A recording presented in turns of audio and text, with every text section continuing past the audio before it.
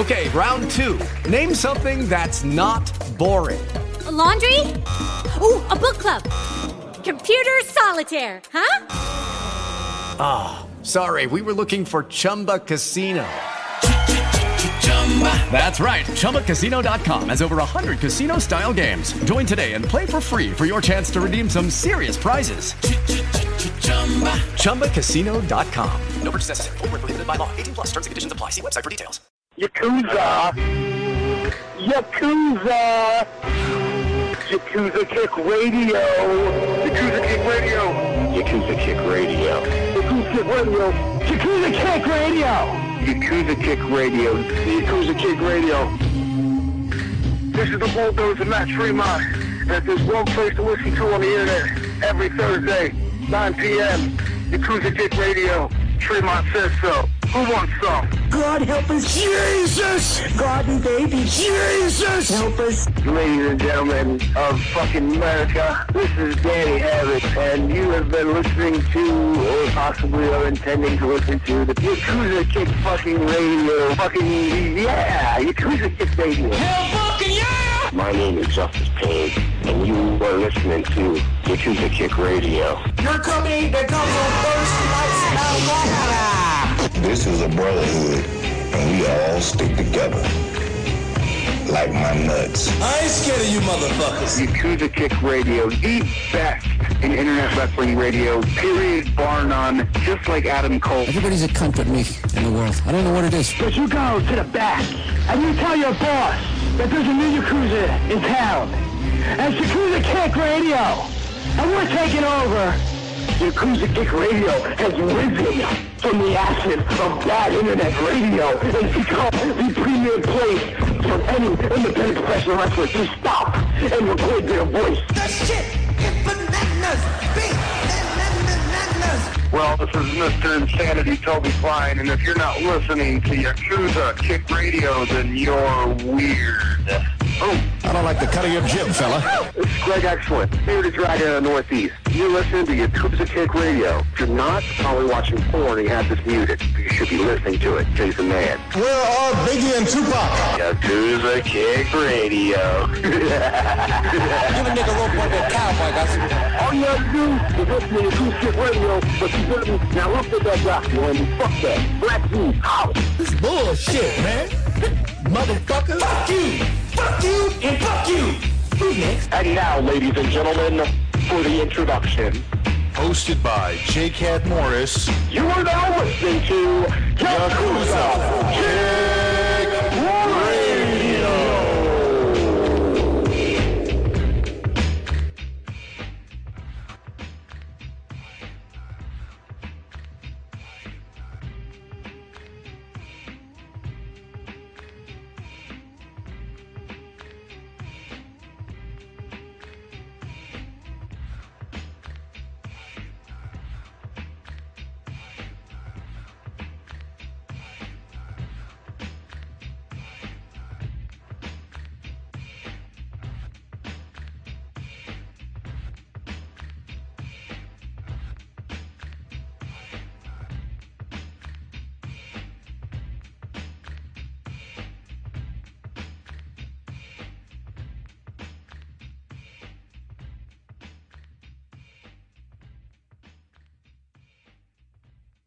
Welcome to Yakuza Kick Radio Hot Tag Podcast Collaboration Show. I'm your host, J. Cat Morris. With me is Shaheen and Boxman in the cut over there.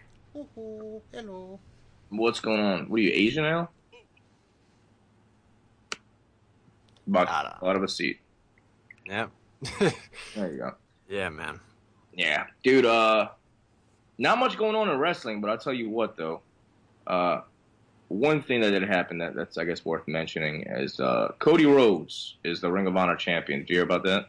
Yeah, I think that's pretty awesome. Cody Rhodes has been absolutely killing it. You got to give that guy a ton of credit for his decision to leave the WWE, specifically to go have more intense, actual physical wrestling matches. I mean, the dude, with his lineage and everything, he had no reason to do anything. I mean, he could have rode that name to a full career. and he decided to really go above and beyond to just go bust his fucking ass on the indies all over the world. And I mean, you got to give that guy credit. Yeah, definitely. I mean, if you look at Cody Rhodes when he was in WWE, he kind of looked miserable. And if you look at the guy now, he's wrestling. I watched a clip today. Northeast Wrestling. I mean, they draw like a decent amount of people, probably like 500 people, whatever the case is. But this guy was fucking as happy as you can get to be in front of those people. And it's weird, man. I mean, people can say what they want about Del Rio. I'm not a Del Rio fan. I've had the opportunity to probably see him like 4 or 5 times in front of a live crowd in like a indie setting. And he's always been better, you know, wrestling in Jersey All Pro, House of Hardcore, whatever the case may have been. He's always been better than what I had expected to see from him, you know, judging based on what I saw on Raw, SmackDown, etc. And I think it's kind of interesting to see a lot of these guys like take a pay cut, and maybe not necessarily even a pay cut. Maybe Cody Rhodes is making more money nowadays. Who knows? But I mean, to not be on that grand stage of them all and go to fucking, you know, SWF and shit. And I mean, dude, Del Rio was on SWF a couple weeks ago. You know what I mean? Jesus. How they afforded him, I don't know. But I mean, you definitely have to respect these guys, man. I mean, like, especially Cody. Cody, man, he walked away from a lot of money. You know, he had a comfortable position. He wasn't really doing much, collecting checks. You know what I mean? Making six figures probably. And to walk away from that and be like, yeah, dude, I'll go out there and I'll fucking kill myself and take 100 more bumps a night for, you know, $50 or whatever. Yeah. I think it made me more of a fan than I was prior to this, because I wasn't a fan of Cody when he was just on Raw and SmackDown. And seeing him, you know, go out there and, on PWG and kill it with guys like Trevor Lee and actually, you know, hold up with those guys, I think that says a lot about the guy, you know? Yeah. I mean, I think the dude had his mouth stitched up after the match or something. Like, he got busted open where he needed stitches. Right. So, I mean, the guy is not taking it light. A lot of WWE guys will come out and, you know, not so much like the Del Rios and the Cody Rhodes, but in the past, you know, they wind up taking huge paydays on the indies and kind of taking it easy, you know. They really only have to show their face to make a bunch of money, and Cody's just going above and beyond to prove that he's so much more than just, you know, whatever the WWE is portraying him as. He didn't like the Stardust gimmick. He didn't want to be locked into just being another Gold Dust, and he's proven every bit what he's worth. Yeah. The weirdest thing to me, I mean, prime example of a guy that would probably take it easy on the indies is a guy like Ryback.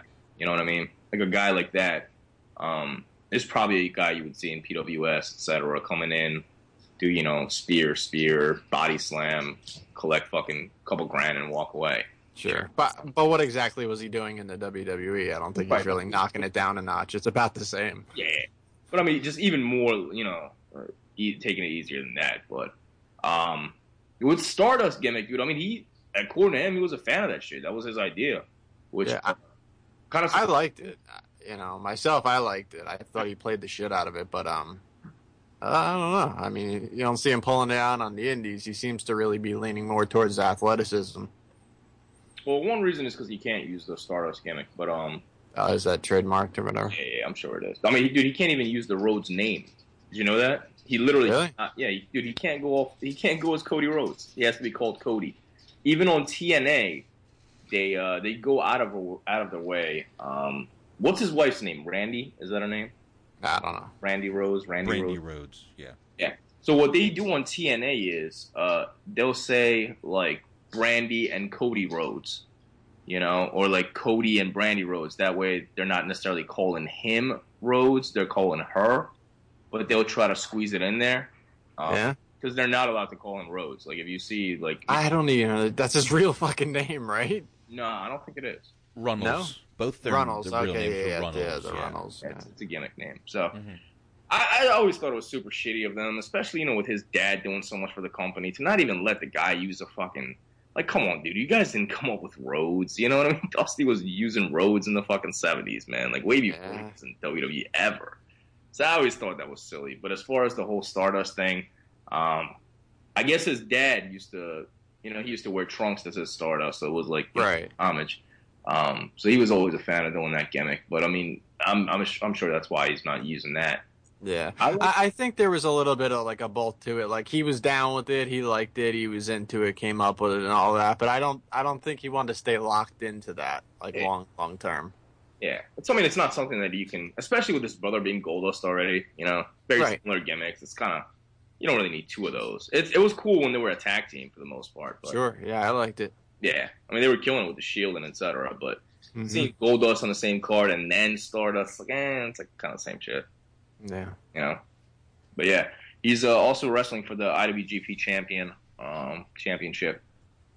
I think he's probably going to take both straps since New Japan and ROH, they have a good relationship. I can see both of them fully invested in the guy. I don't think he's going in there anytime soon. The guy, man. I mean, he's got a pretty bright future on the Indies. And I think this gives a lot of hope to another guy like Dolph Ziggler. Like Dolph Ziggler is another guy that I could see leaving. I mean, imagine Dolph Ziggler on a PWG card, dude. He would fucking kill those guys. Yeah. That dude bumps like a psychopath. I mean, he's so cut out for that type of stuff, and PWGs and New Japan and all. I mean, the dude would be either severely injured or severely over. One of the two. A little bit of both. But Ziggler is another guy I would love to see on the Indies. I think he can. I'd love to see him mix it up with guys like Leo Rush and etc. I think that'll be some nice stuff. Yeah. But I brought up Cody Rhodes for this reason. Daniel Bryan went on Twitter. I don't know if you saw this. Yeah. He basically put out a bunch of tweets, congratulating him and etc. Saying, if you get to the opportunity to hold the ROH title, as long as I did for 428 days or whatever the case may be, I'd like to be the one of the guys to challenge you and take that belt off of you. And he gave him a date of September 28th. September 28th is I guess when his contract is running out as well. So a lot of people are assuming that, he's kind of throwing it out there like, hey, like as soon as my contract is over, expect to see me back in Ring of Honor or New Japan, whatever the case may be. I think it's going to happen.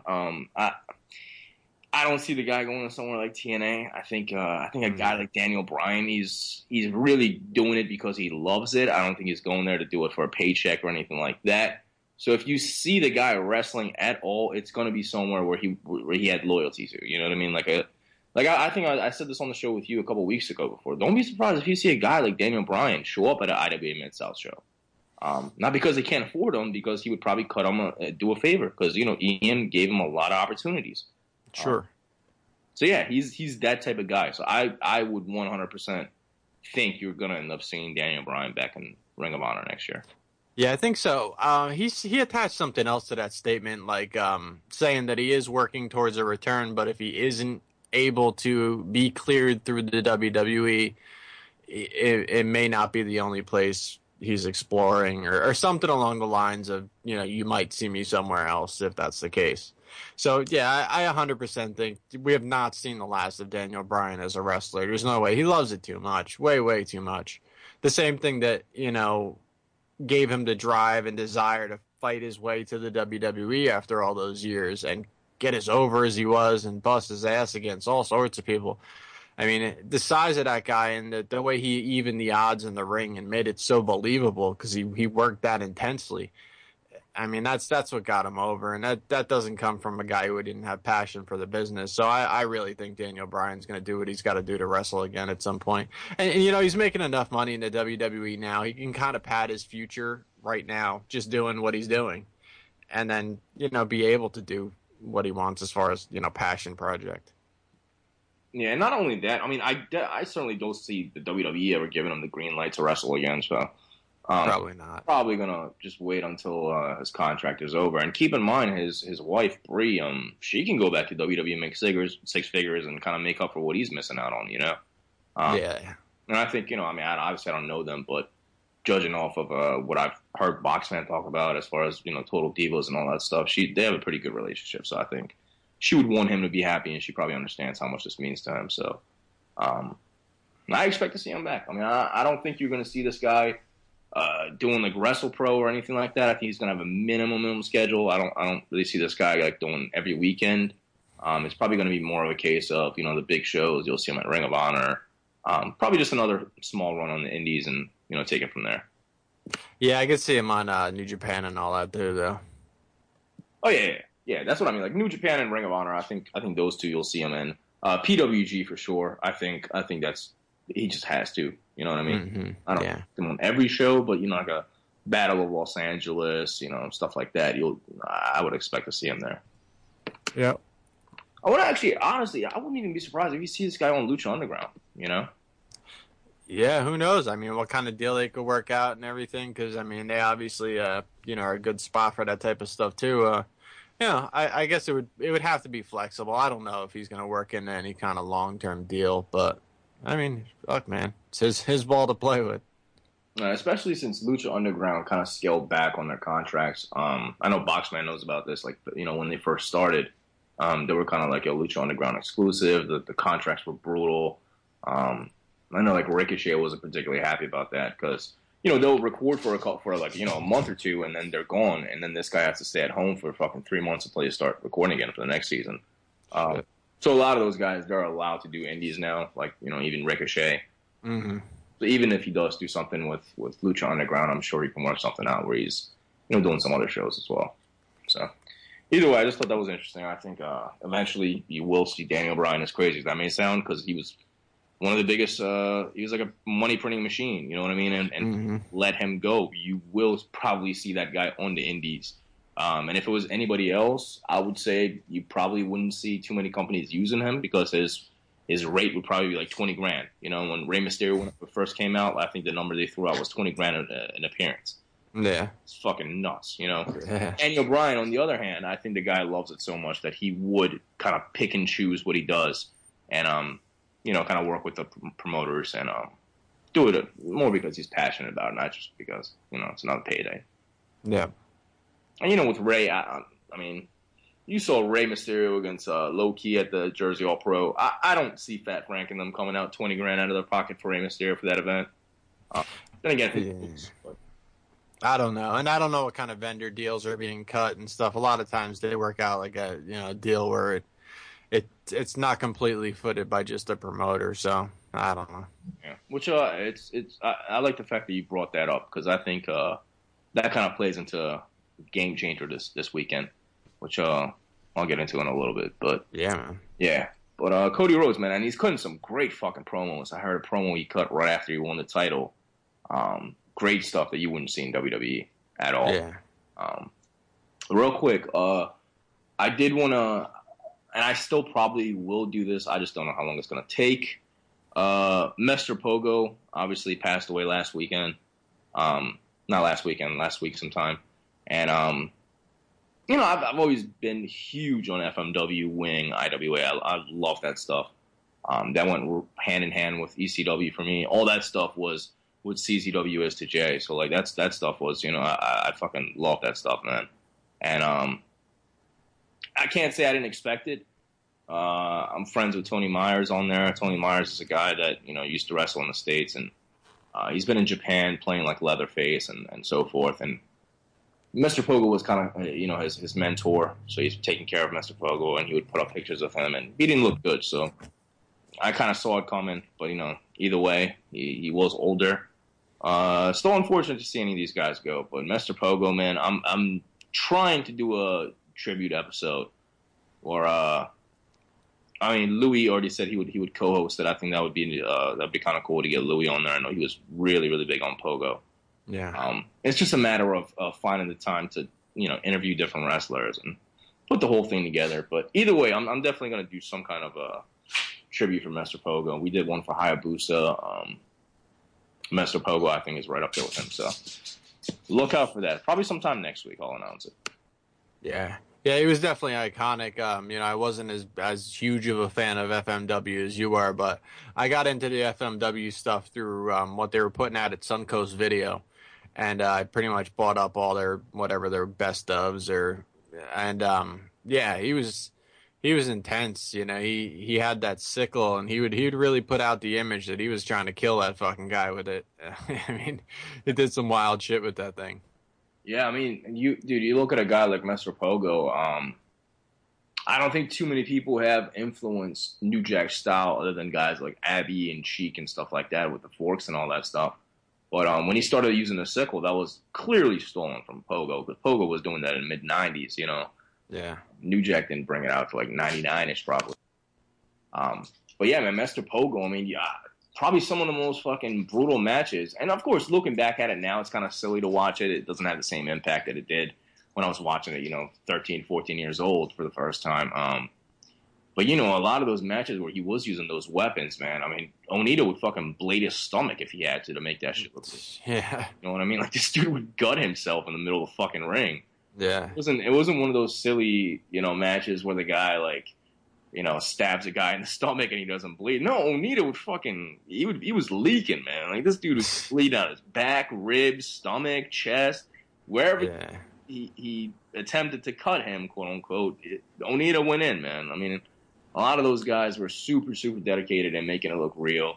And that's what I loved about FMW so much, was because they took their time, man. If you watch an FMW big event, if you watch one of those no-rope explosion matches, chances are you're going to see a backstage segment that's just as long as the whole fucking match, with them following Onita to the back, and they would have 1,000 photographers, flashes everywhere. It made it look like a big deal, you know what I mean? They would show the EMTs, they would show the stab wounds, they would really take their time and show you him getting stitched up and everything to make you believe, like, yo, this shit is real, this is not, wrestling is dying and all that, the kayfabe stuff, but this is real, this is explosive, this is real barbed wire, we're doing this for real, and Mr. Pogo and Onita went hand in hand as far as, the innovators when it came to that kind of style. So, yeah, one of the little spots I remember that stuck out to me is I don't even remember who he was wrestling. It might have been Onita, but they were having some kind of match, and he had his sickle, and the other guy grabbed a piece of broken table and tried to like block the sickle, and the sickle went through like the piece of table he was holding. It was like a horror movie, Yeah. Like he swung at him with the sickle and it went through the wood, and you know what I mean? Like it looked like he was trying to kill that fucking guy with the weapon. And that believability is a lot of what lacks in the death matches now. Everyone's cutting themselves with shit and acting like it doesn't hurt because they're so badass, but you want to believe that the shit is dangerous. I know that's a crazy idea, but you want to think that this dangerous shit is dangerous instead of like, oh, I eat this shit for breakfast. I understand that sounds really cool to you, but the more people that do that, the more this loses its actual sting to fans. You want it to be so over the top, and it shouldn't be where the fans are like, in Carnage Cup, everybody grab some razor wire, let's get this shit going. Yeah. You want the fans to go, fuck, man, I wouldn't go near that shit. Fans are dragging barbed wire out of their trunk to bring to the fucking show. Like, loses a little bit of its pop. Yeah, I mean, another thing I'm glad you brought up, because a lot of these guys are coming out in these light tube matches, smashing a fucking bundle on his own head and just standing there smiling. And it's like, oh, dude, well, come on. Everybody wants to be Jun Kasai. Kasai does the, split light tube, cut his chest move. Yeah.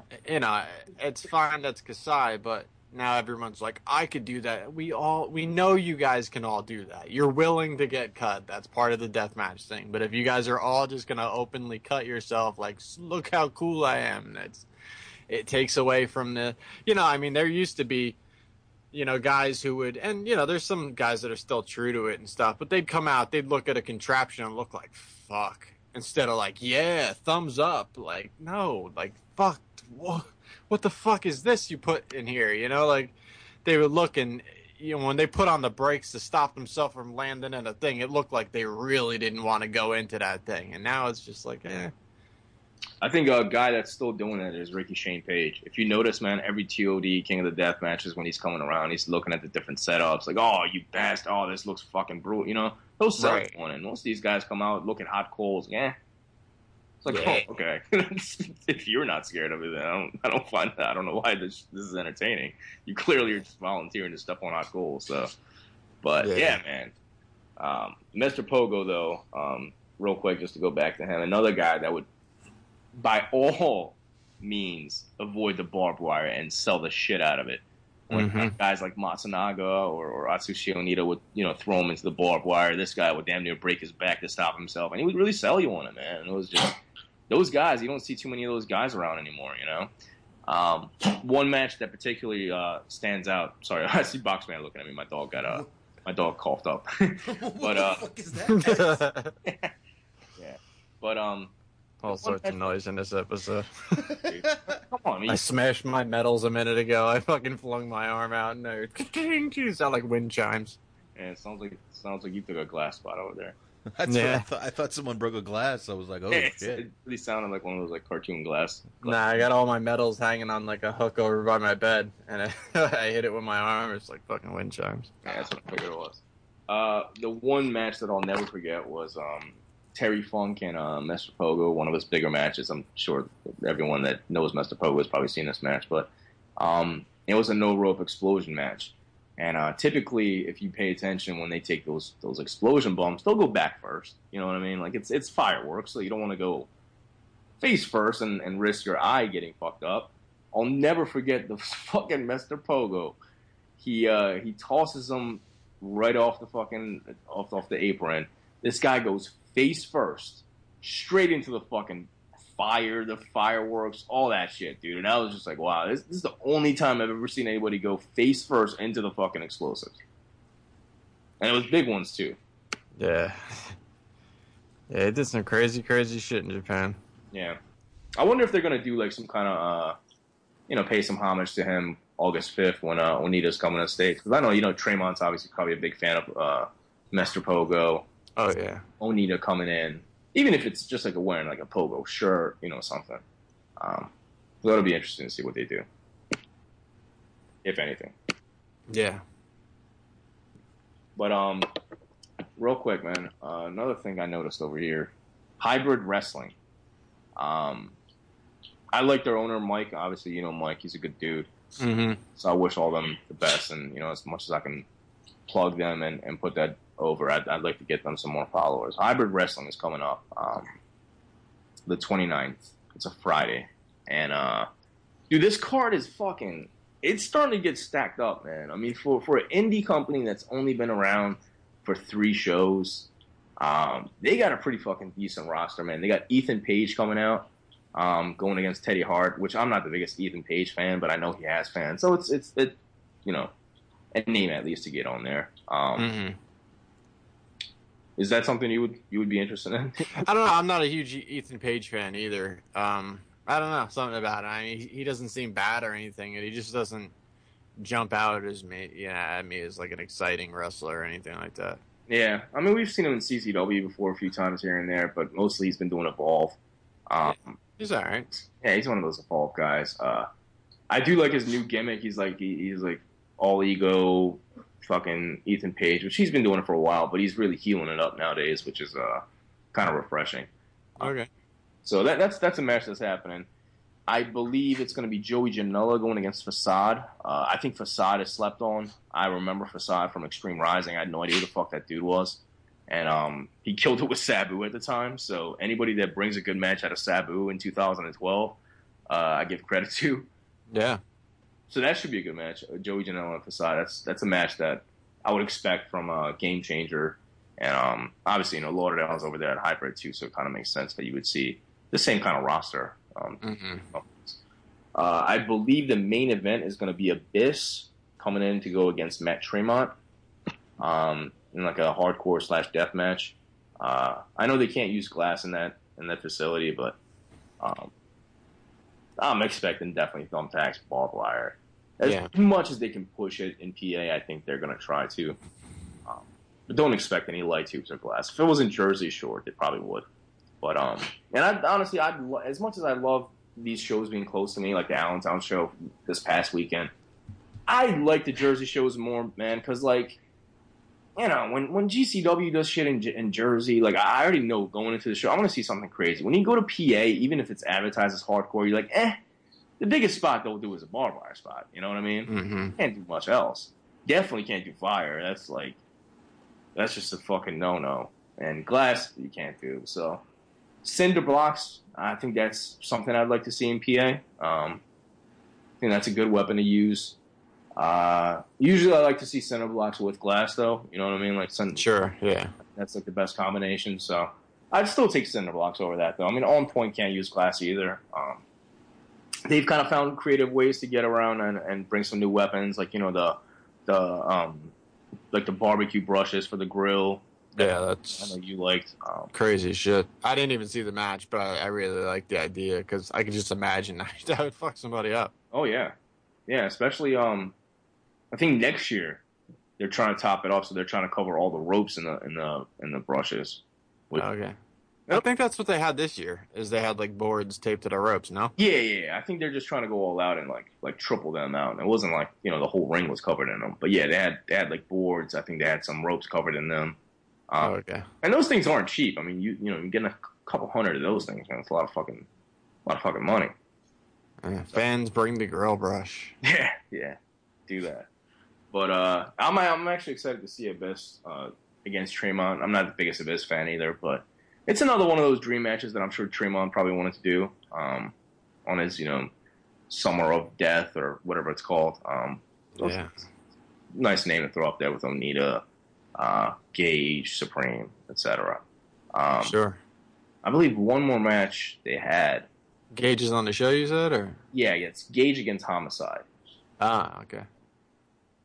So if you really look at it, I think those 4 matches, for the most part, they can main event most indie shows around this area, and they're doing it big, man. They're doing it fucking big. I mean, Homicide and Nick Gage, I think that says it all right there. You're not going to see tubes or anything, but they're going to beat the shit out of each other.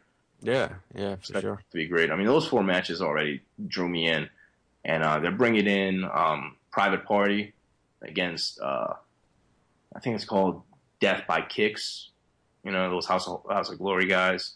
Mm-hmm. Matt Travis. I forgot the other dude's name, the black dude with the mohawk and shit. He did the Acid Cup. He was the Ken Broadway. Ken Broadway, yeah. I keep hearing about this Matt Travis dude, but I've never really seen him. But I keep hearing good things about him. Yeah, I like both of them, man. I really like both of them. Especially their personality. Matt Travis dude, actually, I talked to him about like no wrestling, just hip hop.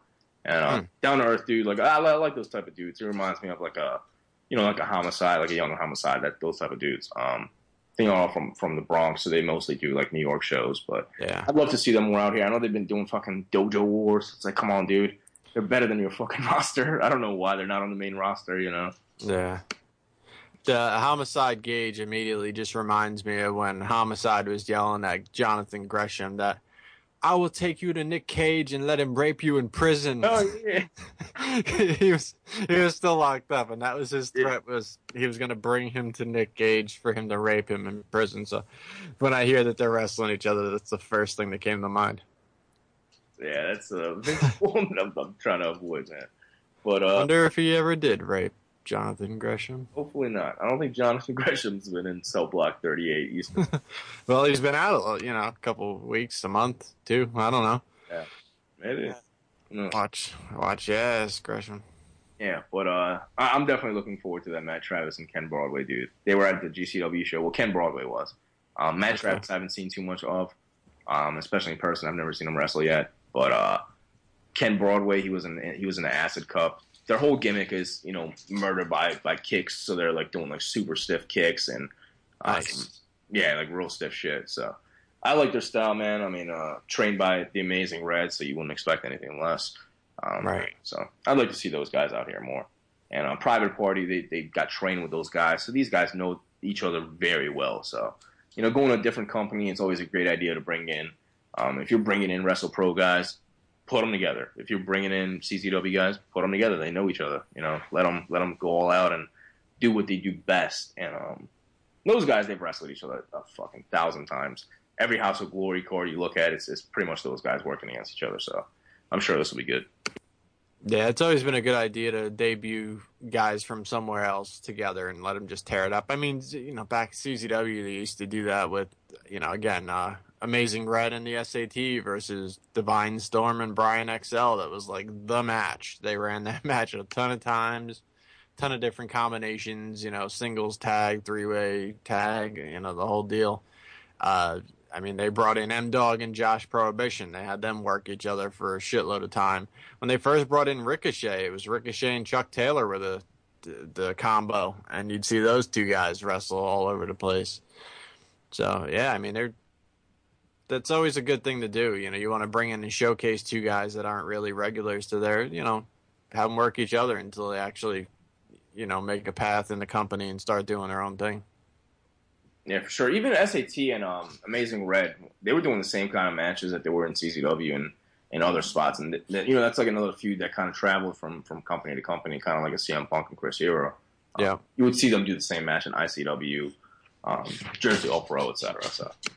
Jimmy Jacobs, Alex Shelley, that was another one. Yeah, for sure. You know, CZW did that a ton, IWA, yep. etc. But real quick, man, I want to mention this. This almost happens on a weekly basis now, which is like extremely annoying, and it always stems down to CZW. Not a fan of fucking just CZW staff, wrestlers, anybody that's, you know, in the quote unquote business, telling fans how to feel about a certain show. Never been a fan of this shit, man, and it's so disappointing to be friends with a lot of these people on Facebook, because the more I see them put posts up and interact with them, the more I don't like these people. You know what I mean? So basically what happened is, obviously Cookie Guy put out some things about TOD, how he wasn't feeling TOD, you know. The company doesn't give a shit about TOD anymore. A lot of the guys that work for the company, they love TOD, which, again, I think I was a little too harsh on TOD. Watching it back, I think it was a better show than I did say it was. However, I don't think it's one of the great ones. I do think it was kind of lackluster. It wasn't the greatest one.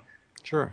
Again, my opinion. I don't need 13 wrestlers commenting, oh, like, the effort was there, or like, if you don't like it, why do you even come? Like, it's just annoying to me to have to explain why to somebody that's in the business that I would expect to be more professional than that. But basically, Lyle, the photographer for CZW, which was a guy that I respected a lot, and I still do respect his work, obviously. I was just kind of annoyed by him, the way he carries himself recently.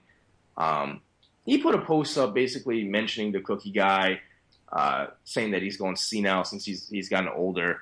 And I remember he corrected me a few times about my TOD thoughts, and I didn't like it. So I put something up there with, like, you know, it's annoying that all these CZW guys are trying to dictate what people's opinions are. And he was basically saying, like, oh, I never took shots at anybody. So I went back and I got the screenshot from Connor Claxton's Facebook, where he clearly is taking shots at everybody, not just one person, saying you're an idiot if you think Connor Claxton sucks, which is fucking retarded to me, because it's an opinion, dude. You can't be wrong. If I think the guy sucks, the guy sucks. I don't know what to tell you. If you like it, that's good for you, man. I mean, you probably have dinner with the guy, etc. That's cool, man. I understand you're biased, but I don't appreciate these guys like reaching out and trying to like argue with you and say you're an idiot and you don't understand and this, that, and a third. And then he gets mad for people criticizing his opinion when the same guy literally just said people are idiots for thinking the guy sucks. You're criticizing people for their opinion. So if you're dishing that shit out, dude, you got to be able to take it back. You know what I mean? Like, you can't be this fucking hypocritical, you know? You can't just do that. You can't just fucking tell people how to feel and somebody challenges you on it and you want to, you know, take your ball and run with it and say... It was funny because he put a post up earlier because I guess Don Morocco, like, commented on his pictures. I don't know. It's ridiculous shit. And he was like, oh, this made my day. It's going to be a great day. Don Morocco commented on my photo. It's like, I don't know, man. That's a little weird. And then he after I got in a little, you know, debate with him, he put a comment up right after it saying, well, my good day is ruined. Ruined your day by going back and forth. Yeah, I'm sorry, man. You have to. That's on you. You know, like, that's completely on you. I would never have my day ruined because I argued about wrestling with a fucking fan on Facebook at that. Not even in person where, like, my tone offended you or anything like that. Like, you can't even hear me. You're getting mad at words that I type where I didn't even say anything too bad. I just said, like, man up. I said, you're acting like a man child. You got to man up. And I didn't want to be too disrespectful because the guy's like 60 years old. I don't want to, like, I'm not like challenging the guy to like fight me. You know what I mean? Like, just saying, like, dude, man up. You're being emotional. Like, you're letting me get to you by saying I don't like your opinion. Like, that shouldn't ruin your day, you know? Yeah. So, I don't know. You saw this. Any thoughts? Yeah. All right. For starters, I like Lyle a lot less than I used to like Lyle. I always respected Lyle. I was probably the only dude that interviewed him on the podcast, or one of the only people who's brought him on as a guest on the podcast, because I did respect everything he's done for CZW so much, and he was the main photographer. That was the guy in the line of fucking fire at every Tournament of Death and Cage of Death, and I mean, that dude was there, and he was always really, really respectful.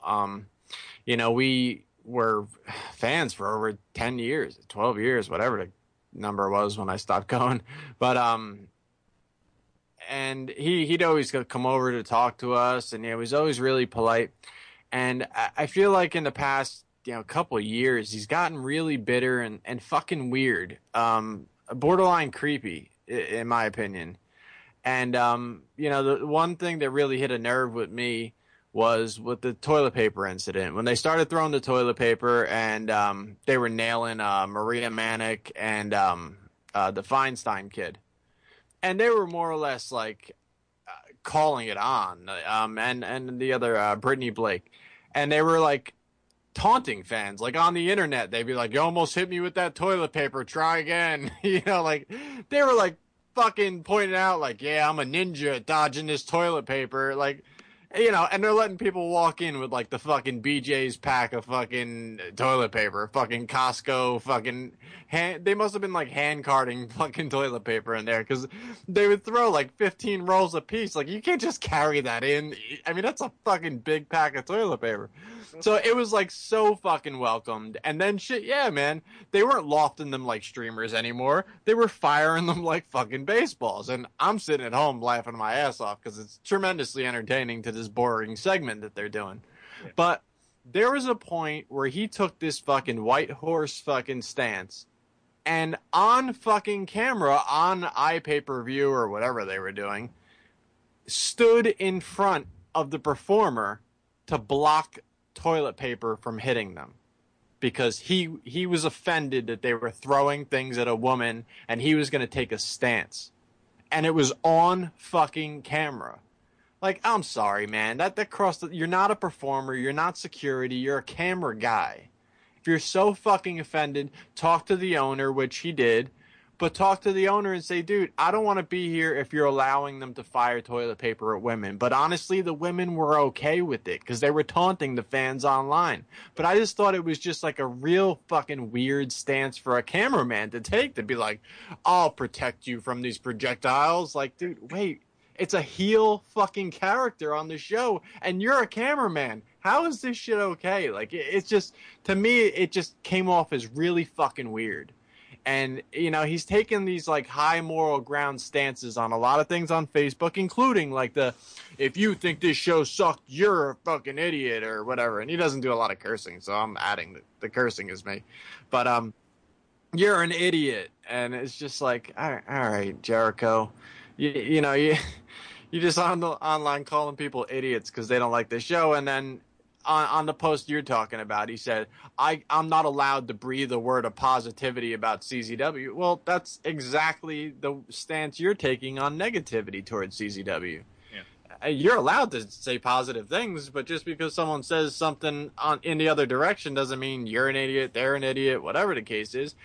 And Cookie Guy, he had fucking donated or contributed so much money to CZW over the years, above and beyond just fucking buying tickets. So, just to decide, that because all these years he's been supporting, he sees something he doesn't like, a change in the company that he doesn't like, and you're going to be the guy to go, you're absolutely wrong and you're an idiot if you feel that way. Well, that's shitty, because that's a guy who supported the company more than most people have.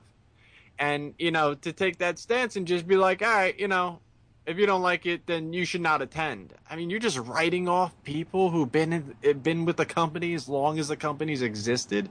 I mean, maybe you shouldn't be so quick to just write everybody off the second that they don't like something you're doing. I do that in life because I don't need these motherfuckers, you know what I mean? Like, I don't need these people online on my Facebook page, so if I don't like some shit they're up to, I'm like, I'll see you later forever. But, I mean, if you're running a company, you should probably, you know... And it's not his company. He can have his opinion. If he enjoys every single thing that happens, great. But just don't be so offended at the other side. And like I said, sometimes it does get a little on the creepy side. Like, why are you so fucking invested in someone feeling this way? And he kept saying, you know, Connor Claxton, they're not understanding. It's really hard to get to the finals. It's not hard at all. The owner books the fucking match and says, you're going to the finals today, kid. And that's how easy it is. Death matches, of course, are extremely difficult, dangerous, and really hard to go through. Sure. But it's not hard to get to the finals. That's some fucking owner decides what happens. That's like saying it's hard to win a wrestling match. It's really not. No, man, the thing that gets me too is jeez, like he kept like correcting me, saying, "Oh, I didn't say people were idiots for not liking TOD.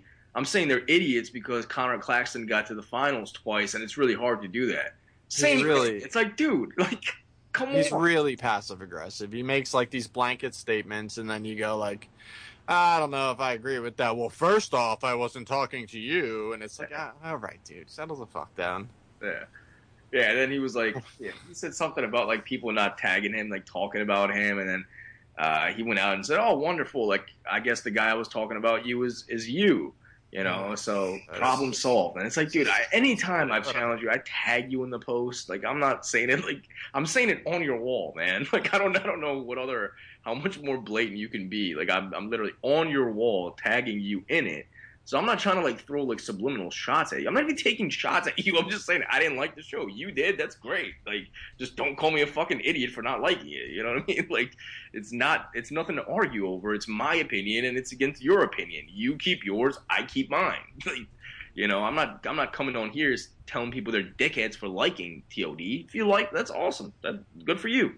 I like TOD, so yeah, so exactly. So good for you. I'm not calling you an idiot. But you know, and this is just a huge part of what just separates me so much from wrestling and you know, attending and all that. It's just these high and mighty fucking attitudes. Like, you can't dislike that. What the fuck is wrong with you? Those guys, that hurts when they hit the mat. Like, oh, okay, fuck off. Yeah. I understand. I understand the whole concept of everything. Now I'm just not allowed to not like things. Okay. I just don't want to be involved in shit like that. I don't want to be around it. If that's the case, whatever. I'll watch the shit from home. I'll tell someone I could actually have a conversation with, whether I liked it or not, and you can do whatever you do. And it's funny because it's not like when people are expressing their opinions, it's typically not on like a wrestler's page. It's like on their own page, like they came home or like on the Defend the Death Match or whatever, those groups saying like, "Oh, TOD sucked."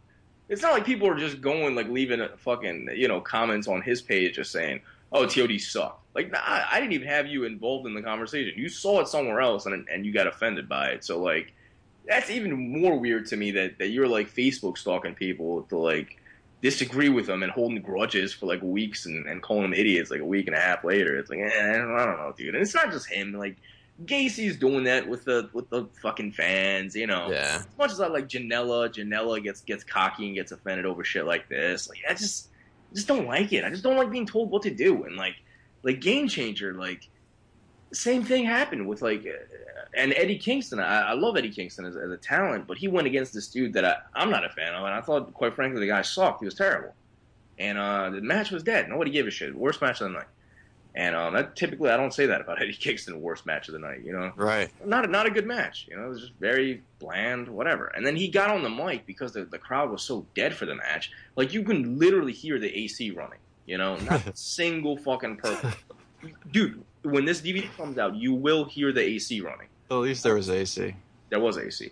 Then he got on the microphone and said, "Hey, like, you know, glad you guys came out, Allentown, this, that, and the third," and kind of, pandered for a second to get the crowd going. And then, "Hey, man, I know you guys don't know this guy. He's not familiar with the Northeast, You got to get up and clap for this guy, though. You have to get up and show your respect. This guy is big talent where he's at. He's killing it. I'd love to have another match. And then, as soon as he said you have to get up and clap for this guy, the whole fucking crowd gets up. Me and another person are sitting down. I just don't like being told what to do. Like, if I don't like the guy, I'm not impressed. I'm not getting up to clap for something I just almost fell asleep through. You know what I mean? Yeah.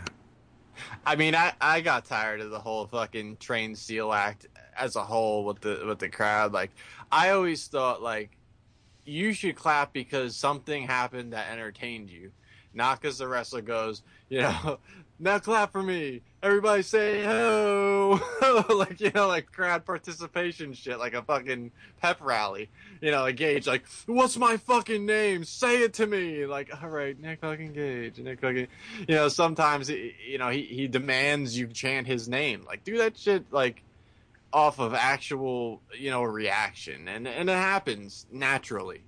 So it's, I don't know. I've gotten tired of that train seal act where people go to the top rope and like wave their hands around until people clap. And then the other guy goes to the top rope and he gets the people to clap. And it's like, can we finish this shit and just have the fucking match already? Make entertainment happen and the people will clap. I don't know. That's just me. Yeah, that's the worst when it's like a dead crowd. And I've actually noticed Janela does this a lot. He'll start clapping to get the crowd going, and like 5 people will do it, and then other people kind of feel like they have to join in. It's not natural, So it's like a dead clap, It's like kind of forced. It's just weird to me, man. But I wasn't a fan of guys telling me to get up and clap and show respect for something. I didn't find it entertaining at all. If like the guy was over and he got over with the crowd would have been invested in the guy. They didn't give a shit, so. Yeah, a lot of it's just commonplace in wrestling. The same as the cheap pop shit where you come out and put over the city that you're wrestling in or shit on the city if you're a heel. It's like, okay. I mean, you guys really falling for that?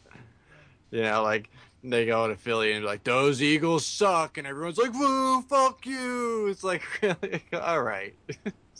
Settle down. I mean, you guys are acting very easy. But like with Kingston, it just seemed like he was like friends with the guy.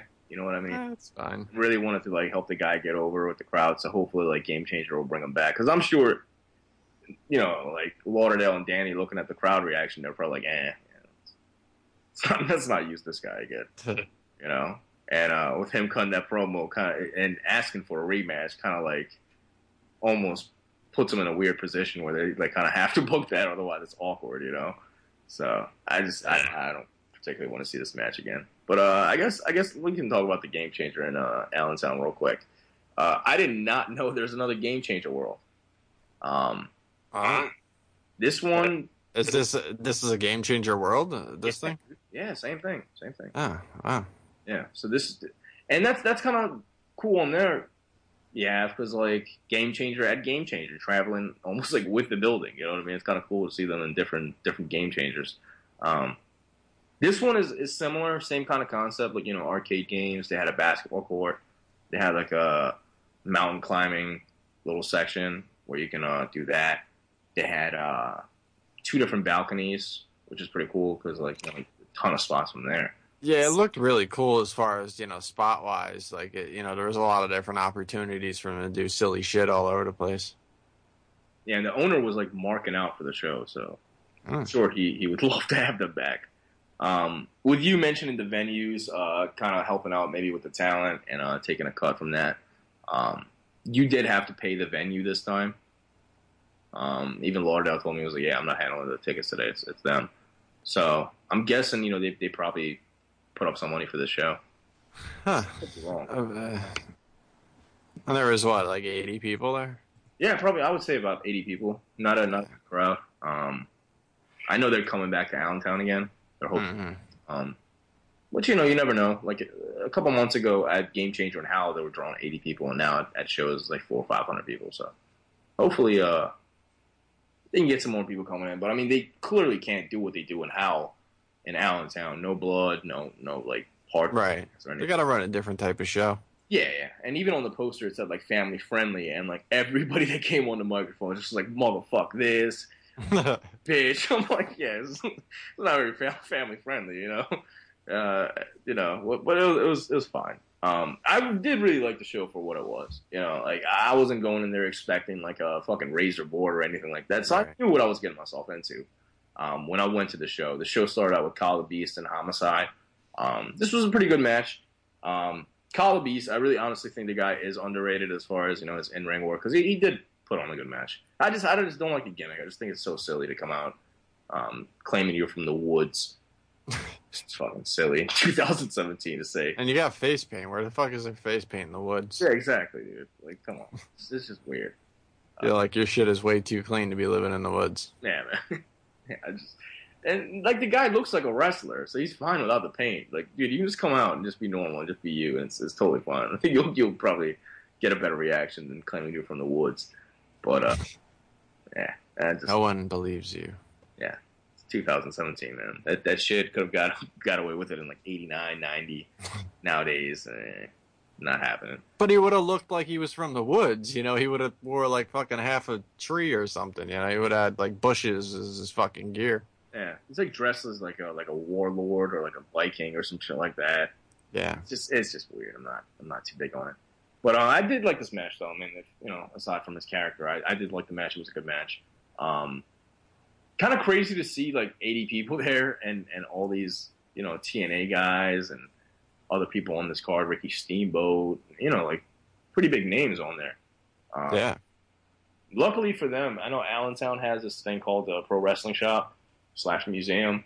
It's run by Bud Carson. He's been like, you know, doing like ticket selling and stuff like that for like a long time, doing a lot of autograph signings and all that stuff. So he brings in a lot of these legends to Allentown. So if I had to take a wild guess, I would say that Angelina Love and Boxman. What's that other chick's name? Bully Ray's girlfriend. Velvet Sky. Velvet Sky. Ricky Steamboat. I'm guessing a lot of those guys probably had appearances and they were in town. I don't see them reaching out to like a Velvet Sky to come in. I don't think that's like the first name that pops up in their head. They probably saw like, oh, she was doing a signing in Allentown that day, and they were doing signings in Allentown. So she was on the show. Yeah. Oh. Yeah. Okay. Yeah, she went against Penelope Ford, I believe. Oh, okay. Yeah. So the second match was probably my second favorite match of the night, surprisingly. It was Ken Broadway and another guy from House of Glory, which I wasn't too big on that guy, but Private Party and Ken Broadway, they fucking killed it. Which I would have seen. This is like one of those situations I would have just rather seen Matt Travis come in and use his actual tag team partner, not some other dude from the company. But right. This was a good match. There was a ton of fucking like just like weird spots. They were just, you know, smashing each other into arcades, which the owner was like running around freaking out because you know, it's got 80 people in here and got fucking couple $1,000, you know, arcade game system. Yeah, we don't need to tack onto the bill today. Thanks, guys. Right. So they were doing a ton of spots with the arcades. They did have a basketball court. I think Mark Quinn he climbed the top of the pole, and then he fucking did like a swanton off of there onto Matt Travis, which was kind of risky because it's a basketball court. It's not like, you know, it's not fucking, it's floor. It's not, you know, there's no fucking mats or anything. And there wasn't like 16 dudes down there waiting to catch him. It was one guy. So that was pretty crazy. Yeah. They did this one spot that I liked. They laid down not Matt Travis, Ken Broadway underneath the net, and they scored, and the basketball fell directly on his face, right underneath it. So, you know, did a bunch of like cool like little spots like that, which was fun. Rolled outside, you know, hit each other with cold cheeseburgers and shit like that. They basically went all over the arena. Well, that was a good match. I did like that one. They're still your Game Changer World Tag Team Champions, which you didn't bring the cheeseburgers you hit them with, right? No. Actually, I don't even know if they hit them with cheeseburgers. It was some kind of food. I forgot to bring up that you did like the "I'm the first guy here" thing again. Yeah, well, it was actually falsely advertised from what I can recall, because it said 6 p.m. bell time on the Facebook invitation, and I showed up there at 5:50, and I saw Lauderdale. I'm like, "Are you guys starting on time?" Because it's me and 3 other cars, man. It's 10 minutes to bell time. There's 4 cars in the parking lot. And he's like, "Yeah, we're starting on time. We're starting at 7:30." I'm like, "Oh, I thought it was 6." fuck, man. I could have gone home, fucking walked the dogs, showered, ate, and came back, you know.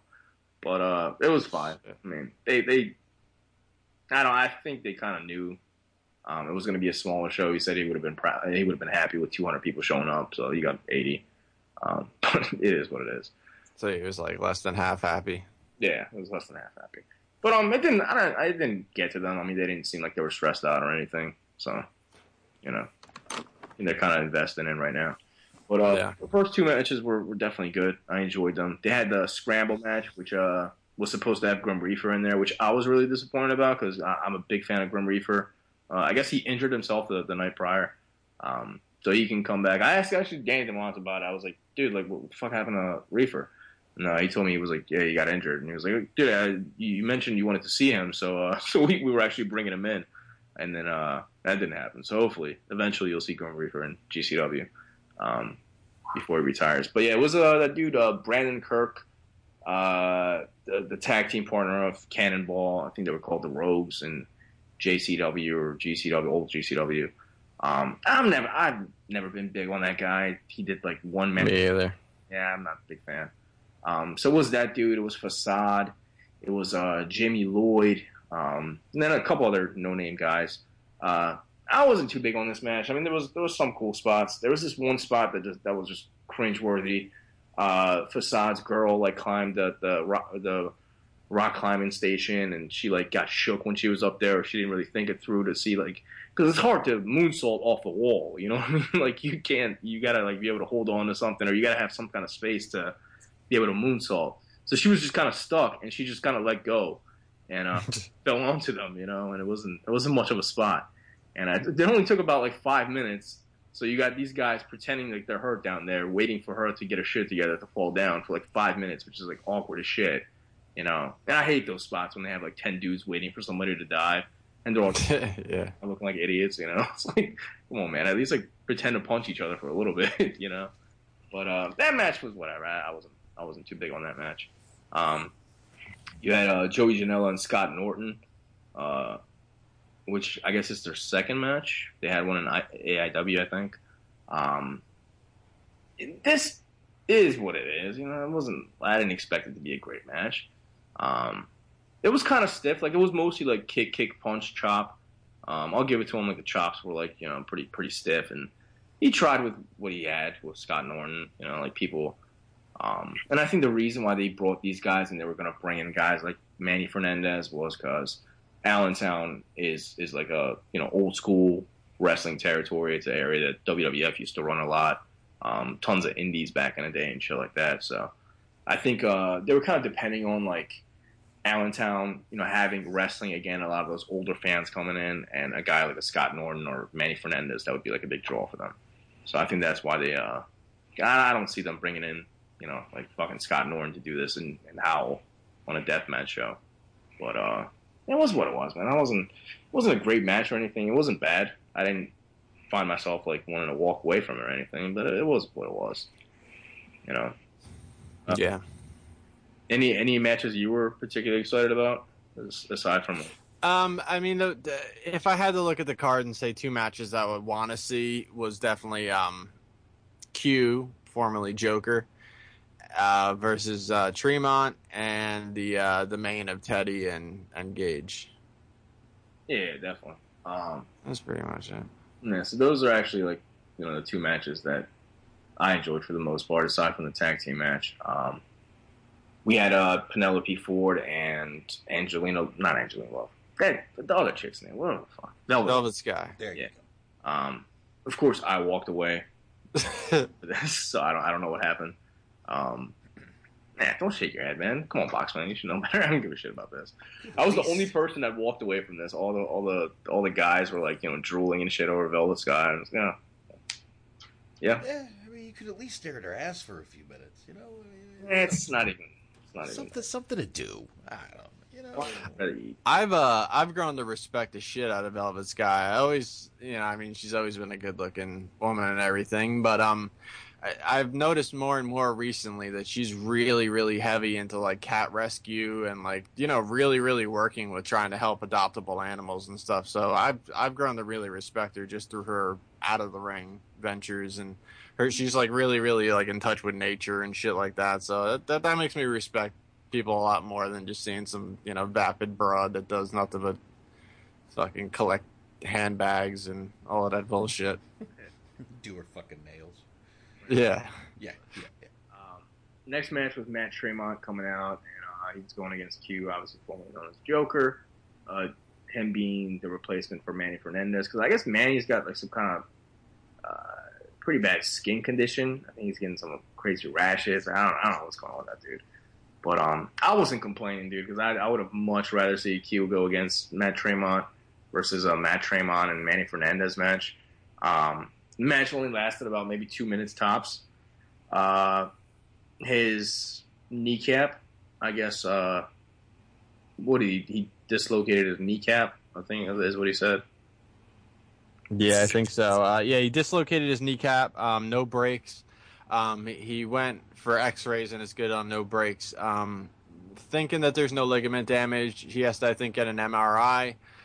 He still has to go do that. But, you know, it happened on a really, really simple thing, so it really scared the shit out of him because, you know, it was... He said all he did is hopped over Matt for, like, the leapfrog, went for the drop down, and his knee just buckled. He said he thinks it's the ring because, you know, you saw what happened to Scott Summers. You know, it was just a DVD spot. Yeah. And it was just... You know, just a simple thing. So you could do your best to try to be careful and stay away from any super crazy dangerous spots. But on top of that, you know, to just be doing a simple movement. And really, I mean, this guy has a legitimate, you know, regular job, you know, as a CEO and everything. And, you know, he works his ass off. Wrestling has become a very, very part-time thing to him. And he kind of picks and chooses his bookings. It's like, you know, if he wants to do it, he wants to do it. And he'll, you know, pick some bookings that he likes. He's like the GCW bookings, the Jersey All-Pro bookings, but you don't see Joker or Khieu all over the place because it's just not his deal anymore. He has a real job. He has a family. Yeah, this dude lives a legit, really good life. You know, busts his ass, and he's a very, very responsible dude that takes care of shit. So when it comes to wrestling, this is a side thing. This is not like the future of anything for him. And he's so fucking entertaining to watch. So the fans get the bonus out of that when he actually does, you know, pick a booking. So he's rare to see, but when he does, it's well worth it. You just hate to see a guy who does it on such a part-time basis. You get hurt on such a simple movement like that, you know. So best wishes to him. You know, hopefully that shit doesn't require surgery. He's thinking it might. You know, I don't know. You know, I talked to him a little bit about it, and, you know, he had said that this might be it. You know, if it requires surgery, it's such a major thing. This guy's going to have to take all his vacation time now just to maintain his job, you know, off of some shit that he only kind of did part-time as something he wanted to do, not something he needed to do or expected a future from. So, again, best wishes go out to that dude. You know, I hope everything goes the best possible way it can go. And, you know, comes out on top, man. You know, they started doing this Lucha Cartel thing, you know, with him, Homicide, Key, and then, you know, it seems like they're adding a little more to it, possibly Kingston getting involved in it and stuff. And, you know, it was so exciting to see this clique form together, the unstoppable force. And such a fucking shame. Such a little simple thing happened, and, really just fucked things up. And I think Black Cheese is a part of that, too, so it's... Yeah. To see those guys all together again. You know? Yeah. This was legitimate scary because I wasn't paying attention to exactly what happened, and I just kind of saw him like collapse. So I didn't know if it was actual like if he just passed out or, you know, what the case may have been. But I knew it was definitely serious because they stopped the match and the crowd went silent. You know what I mean? And then as soon as you saw Rory, which, you know, he wasn't booked or anything, he was just there because he's friends with him. As soon as you saw him run into the ring and the locker room kind of clear out, you knew it was legitimate and, you know, something pretty serious. And they had to carry him out. Ton of respect to this dude because, like, he was, like, apologizing to everybody, you know, like, sorry, guys, so, you know, totally, I apologize. You know, obviously I didn't mean for this to happen. It's like, dude, it's fine, dude. Like, it's fucking wrestling event with 80 people. Like, your health is obviously way more important than fucking, a match against anybody for that matter, not just Tremont. But yeah, I mean, best wishes to that guy, man. I would hate to see him retire, but totally understand why he would. It's just unfortunate, man, because I think him doing more GCW entertained me personally a lot, because there was just a ton of matches that I wanted to see him in. They kind of teased him and Schlack. Even him and Tremont I would love to see still. Which, if he is retiring, I think he's at least going to do one more match and at least do like the rematch of Tremont, just to kind of fill that void and call it a day. But who knows? I mean, we'll see. I mean, if this is some shit, seriously, surgery, and it affects his actual life and job and stuff like that, it might be nice to wrap up this or that in wrestling. But if it becomes, healing from a surgery and then trying to, I mean, it was something so simple. It's like, okay, how do you avoid doing that? Like, you do a leapfrog and drop down spot and you might just dislocate your knee. I don't know. I mean, it's completely in that dude's hands. He's a bad, bad motherfucker. I mean, if that shit, if recovery time is 6 months, it's probably going to be 3 for Joker, because he's a fucking animal. The dude actually tried to pop his knee back in like fucking Lethal Weapon shit backstage. He said, like, even afterwards, he went back. He's like, I can't even believe I was trying to pop my knee back in. It's just like, he's a fucking madman, Yeah. I saw the post he put off where, he asked, like, Rory, like, what does my knee look like? He was like, yeah, you don't want to look at it, man. It looks fucked up. Your kneecap is in the back of your goddamn knee, man. Probably should take it easy. But, so, it's kind of weird that it went from Manny Fernandez to Khieu, and then he left. So, Jimmy Lloyd came out. Shit went downhill. Yeah, shit went down. Shit went down. Shit got worse bad. Real fast. I was expecting, like, Kingston or Homicide to replace him. I assumed, obviously, one of them was going to go with him to the hospital. But, Rory was there, so I expected, like, one of those guys to kind of step in and just, do that match. I definitely thought it was going to be Homicide. But Jimmy Lloyd came out. Probably the best Jimmy Lloyd match I've ever seen, to be 100% honest with you. And the reason was because there wasn't really any spots at all. It was just Matt Tremont just beating the shit out of him with a chair and throwing him through like 6 tables. So, I mean, you can't go too wrong with seeing just somebody get fucking, manslaughtered. I'll take your word for it, because there's not a chance I'm ever going to watch that match. Yeah. So this was what it was. I mean, nobody was like complaining or anything. People are pretty understanding of a guy, popping his knee out. You got to kind of call it a night. So it is what it is. Then this took us to the main event, which was Teddy Hart and Nick fucking Gage. Nick frickin' Gage. Nick frickin' Gage, according to MLJ. I expected a lot out of this match, and it was a good match for what happened. Because I'm pretty sure Teddy fucked himself up too. I think, I don't remember exactly what spot it was. He was trying to do a couple Canadian Destroyer. By the way, he's got to stop doing the Canadian Destroyer. Because, dude, the last like 6 times he's attempted it, he's botched it every single time. Like terrible. Like, not like off by little. I'm talking about like halfway getting the guy there, and the guy not even pumping off the ground and just selling it. It looks silly. The one I saw, I think you sent me the clip, and the dude, he landed on his back. Yeah. Like, if the Canadian Destroyer, you just imagine he doesn't get all the way over, so much so that he landed on his back with Gage on top of him. Like, this shit looks retarded. I don't know. Like, I wasn't there, so I can't really take, like, the full match into account. This was one of the matches I definitely would be looking forward to. Of course, they killed any possible kayfabe because those guys were pretty much together, like, attended a show together the night before at Dojo Wars. Like, come on, guys. Gage, like, swears off CZW forever until Teddy's in town, and he's going to wrestle him the following day, and it's like, hey, you want to go catch a show? Like, what the fuck is happening? This shit doesn't matter to anybody anymore. But so anyway, I was really looking forward to this, for what it could be. All the clips I saw, not all the clips, but a good amount of the clips I saw was Teddy just botching things and making things look really fucking bad. So I don't know. I feel like Teddy maybe had an off night But yeah, he could be tremendously entertaining. You never know what kind of Teddy Hart you're gonna get. Teddy, and that's why, when you say like, oh, I think he fucked himself. That is one of the versions of Teddy Hart that you can get, is the I'm really injured, but I'm doing this for you guys. His leg has been just about broken, and he's done 10 moonsaults in the same match countless times. I don't know how many times he's sold some kind of injury and tried to like stand one leg on the top rope and do a moonsault anyway.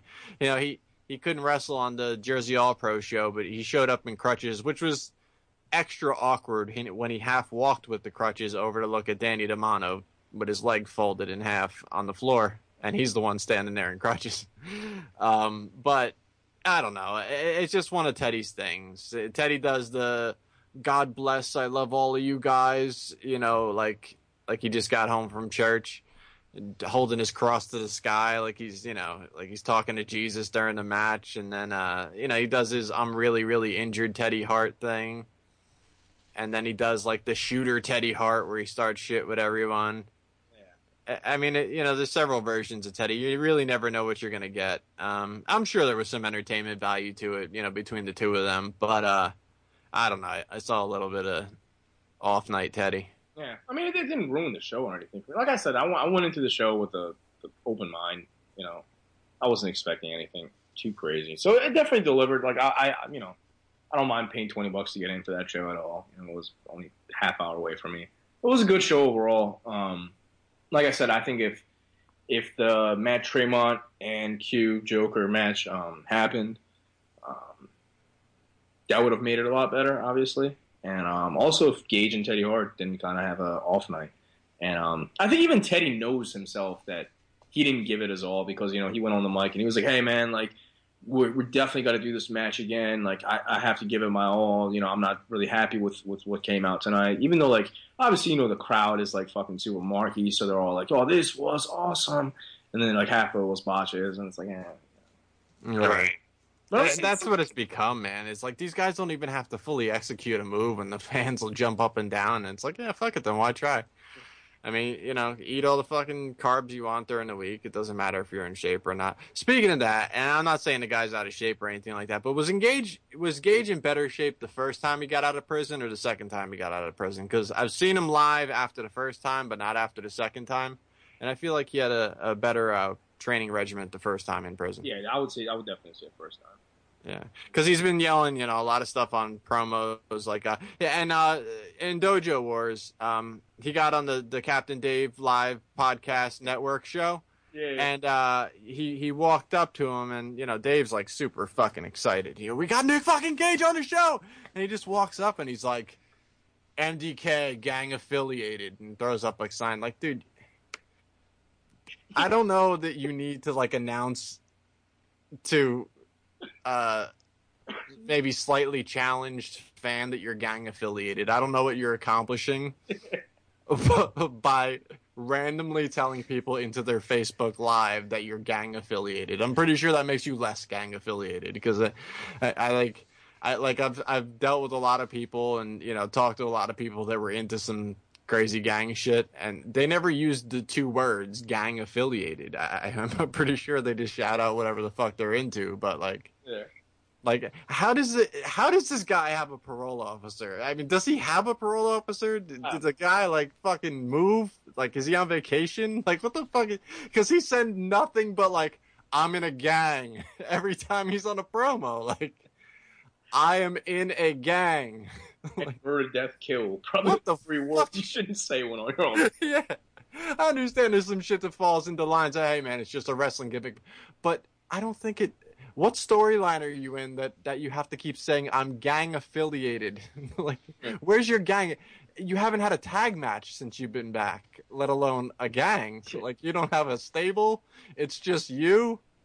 You keep saying fuck everyone else, but yet you say gang affiliated. I'm not really catching you, Mr. Gage.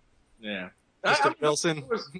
There was some... Mr. Wilson, I don't really understand where you're going with this gang affiliated wrestling gimmick. Yeah. But dude, Captain Dave and Nick Gage, the sight of those two together in the same frame is something I can't get it. I really wanted like a fucking 5-minute back and forth between the two of them. Like I would have played that in its entirety on my show if he didn't just gang affiliated MDK. It's like, all right, dude. Fuck, man. I might have to pull this clip up and then we can end the show wrapping it up with that, man, because that shit was the fucking funniest thing ever. This guy fucking turned it up by like 25 notches when Gage came by. Like, motherfucking Gage! Yeah, because you can see like Gage is walking around in the back doing whatever the fuck else he's doing. Like he's way back, like to the back of the parking lot, and he's like walking around saying hi to people and stuff. And you could see like Dave's eyes are like looking out of the corner of his eye, like, is he coming? Is he coming? And he's like, oh, we might have all right, well, maybe not yet, but yeah, he's, and he went back to saying it, and then like his eyes would drift off trying to follow him again. And then he finally started making his way over, and he fucking lost it. The only time, but I don't think a wrestler can even get Dave as excited as he was when Santa Claus came down the street on the float. I clipped that for my show. He was covering on his network. He was covering the local parade, Christmas parade, and when Santa's float came, I mean, that guy marked out like a motherfucker, man. Like he had to yell over top of like the engines and the music that was playing off of the Santa float, and man, he fucking lit that shit up. Yeah, he went full blown Mick Foley on the Christmas gimmick. Yeah, it was epic Santa commentary. But yeah, this Teddy Hart and Gage match had some cool spots. They did some stiff spots in the crowd with chair setups. He did like a pile driver through all the chairs, suplex to the chairs. There was one really I mean, they did some good wrestling in the beginning before like Teddy had like, I don't know if he injured his ankle. I don't know what happened with him, but whatever threw him off. Before that, they were doing some like real good wrestling. You know what I mean? Like, not just like rest holds and type of shit, but they were doing a ton of like, reversals and all kinds of stuff that you wouldn't expect to see first thing in a match like that. But they went all out, and you thought you were seeing Dean Malenko for the first 5 minutes with Gage, but it was good stuff, man. I think this is a good opportunity for him to go out there and just kind of show that he can wrestle. It's not just death matches. But the one spot that I think kind of could have been really fucking cool was Gage had him in like a headlock or something, and he climbed all the way to the top ropes and did like a fucking flip and try to turn that into a Canadian Destroyer. And if he would have fucking pulled that off, it would have looked cool as shit. But that was a second Canadian Destroyer in a row that he botched. And I was like, yo, all right, dude, you guys. Teddy does some real wild geek shit sometimes in the ring, like do the move twice in a row. Like the one time at the GCW show when he wrestled Strickland, he's like, I got a new move. Check this one out, guys. And then did a move, and it's like, I mean, I don't think you're supposed to yell out, check out this new move, guys. I mean, I think you're breaking down that wall just a little too much. Hey, watch this, man. Watch this. Hold my bear. Watch this, man. Yeah. I know, like, a lot of wrestlers, like the old school mentality, get really upset about the spot matches and stuff. And I don't have too much of a problem with that. But a wrestler yelling, check out this new move, guys, to the fans is probably a little bit over the line. Yeah, bad move, man. It's like announcing that you're... Cornette would be on suicide watch if he heard that shit. Oh, dude. I'm loving Cornette more by the day, man. Cornette is... But I want to get into Cornette in 1 second. But to wrap up GCW, there was a moonsault that he did from the balcony, which was cool. And I guess another reason why I'm saying I think the guy was actually injured was because I heard other guys talking about it that work for the company, not Lauderdale or Danny, but there was like other people like doing security and shit like that. Matt Wolf. Nah. Matt Wolf security. Yeah, I don't know. I'm not sure why he's doing security. That's a little. Yeah, I feel like that's the least secure guy you could have on the job. I don't know who he's holding back, but look at that. But I guess the main spot that they had originally planned was from the higher balcony, which is like 30 feet up. You know what I mean? So I think they were going for a big spot.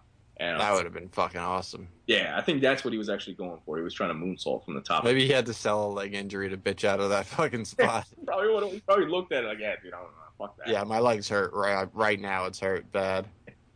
And I'm not trying to be a dick saying, "You bitched out of a 30-foot wall moonsault." Like, I'm not moonsaulting off of the fucking porch, let alone the fucking 30-foot wall. So I'm not calling him a bitch. I'm just, my way of saying he backed out of the spot. Yeah. But, dude, honestly, like that. Gotta fucking blame him. Yeah, I mean, if he pulled that off, man, that would have been fucking insane. Which eventually, like, when they go back to this spot, they're gonna do something from that balcony. It's bound to happen. But yeah, I mean, that was planned for this match, I guess. Rock wall leg drop. Yeah. Fuck. Yeah, they got to figure something out with the rock wall, man, because that's not someone just doing like the fucking crowd surf move. Yeah. I'm not sure what exactly they can do with that, but whatever she did, don't do that. Don't just fall back. It doesn't look good. Even like the people that work for the company, they kind of saw that, they were just like shaking their head, like, yeah, that wasn't good. Yeah. But yeah, I mean, I would definitely recommend checking the show out. There wasn't anything like terrible on the show or anything like that. So I mean, a lot of people left happy, me included. I thought it was overall a good show. So it is what it is. But Jim Cornette, man, he fucking buried Chuck Taylor. Did you hear about this? What happened? Chuck Taylor. He absolutely buried Chuck Taylor. No, I didn't hear that. So it's over these like invisible grenade spots and fake like finger pokes. Like they have this new thing in PWG where they don't actually poke you in the eye; they pretend to, and then they all sell it like they just fucking like a bomb just exploded. Right. Just ton of like just silly shit that I'm not really into at all. So basically, he was like flipping out, and then now Wrestle Circus, that company that Alex Kidd was recommending, they had that show. And on the show, Sami Callihan and Adam Cole are like making out. That's a thing that happened, which the fuck? Yeah, I don't know, dude. I have no clue what is going on with wrestling, especially with Callahan, man, and him taking over CZW, dude. If you're sticking your fucking tongue down some other dude's throat every weekend at a different company, man, I don't really know which direction you're taking this company, but I guess we'll see. Expect a lot more of the Fella Twins on CZW, I'm assuming. Yeah, they're going to be tag champs within 2 months. Yeah, for sure. But there was this one match that had like 12 people involved in it, right? And Joey Ryan's, of course, doing the dick spot. There's chicks involved in this match, so they're like grabbing their vages. So it's a bunch of dudes and a bunch of girls grabbing dicks and vages, right? And then vages. And then fucking Joey Ryan does a dick spot, and like 20 of them all hand in hand just flip over and sell this move. And it's getting to the point. It's just so fucking silly, man. I hate anything Joey Ryan related. I never want to see this dude wrestle live. Like if he's on the show, that's definitely a piss break for me. But your thoughts on these fucking dick spots and like the invisible fucking grenades and all these silly shit that PWG's doing? I'm not down with the gay shit in wrestling to begin with. Like overall, like I said, when it comes down to wrestling, through certain people's eyes, just from, an outsider's view, not being a wrestling fan, they go, hey, dude, bunch of guys oiled up, fucking rolling around in their underwear. That's fucking gay. And you'd be like, no, that's not gay. Right now you have a really, really hard case to make because they're legitimately grabbing each other's cocks and making out and fucking cross-dressing and fucking, like, there's a lot of, it's not even suspect. It's like full-blown fucking foreplay. It's gay foreplay that's going on in the ring on a regular basis. Like at least once a show there's something you can go, okay, well that's gay. I mean, like that's full on gay. Yeah. like if you're bringing someone nude that's never like got into wrestling or whatever, and you're like, man, you got to come see this indie show or whatever, you'd like it. It's not like the TV stuff or whatever. It's way different. Like you should come see that. Like I brought a bunch of people that I've worked with and stuff over the years to CZW. I had that front row situation locked down, so I would just say I need 4 next month, and no problem. So we would add the extra one. I'd grab, someone from work. I'd talk them into it. I'd show them a couple VHS tapes and, hey, just roll with us. You love it. It's fucking $30, whatever. So we'd go out there, whatever. But I can't imagine, at some point during every show that I brought someone with having to turn and go, yeah, this isn't the type of shit that I'm into. All the other stuff is what I was talking, not this much. Yeah. This is something else that I don't co-sign what's happening right now. I'm hoping it ends soon.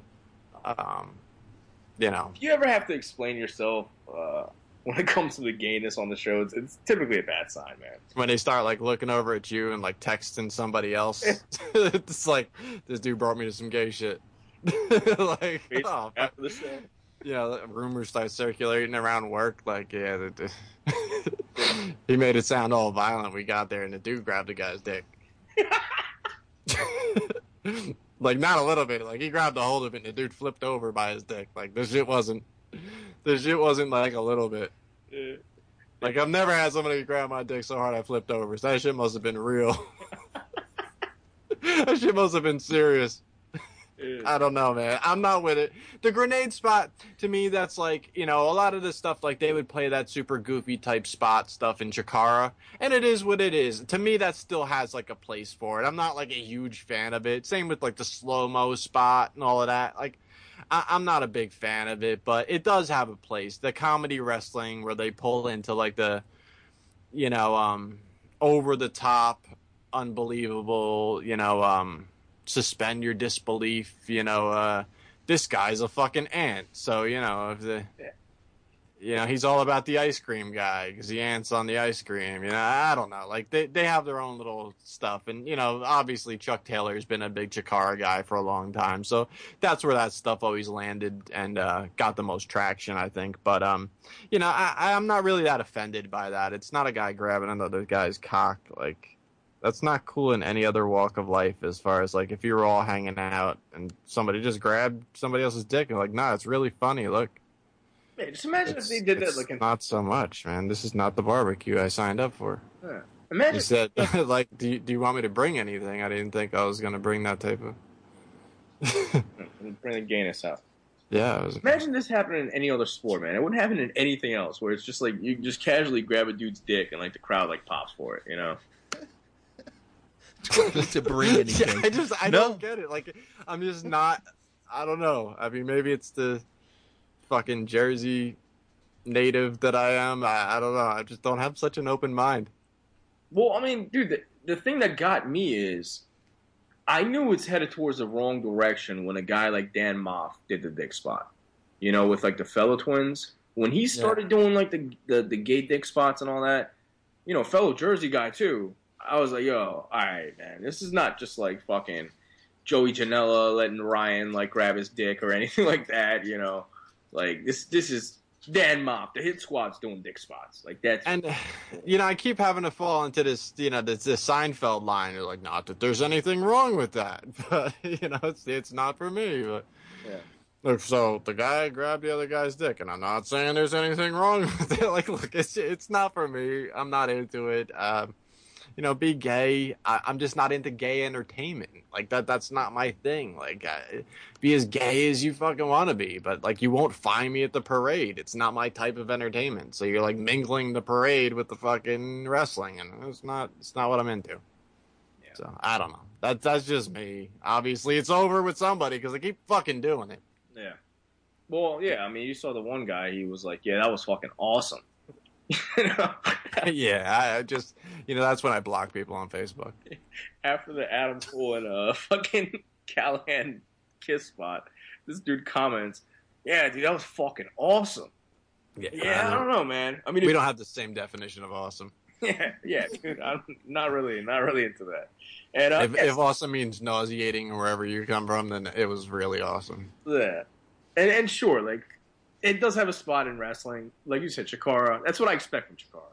You know, DDT promotion in Japan. That's what they do, man. They do, like, toilet bowl matches where they fucking stick each other's heads in toilet bowls and all kinds of just silly shit that you wouldn't see anywhere else. So I expect that from there. You'll see Godzilla invade the fucking ring. They'll do fake guns. All kinds of weird shit, you know? Yeah.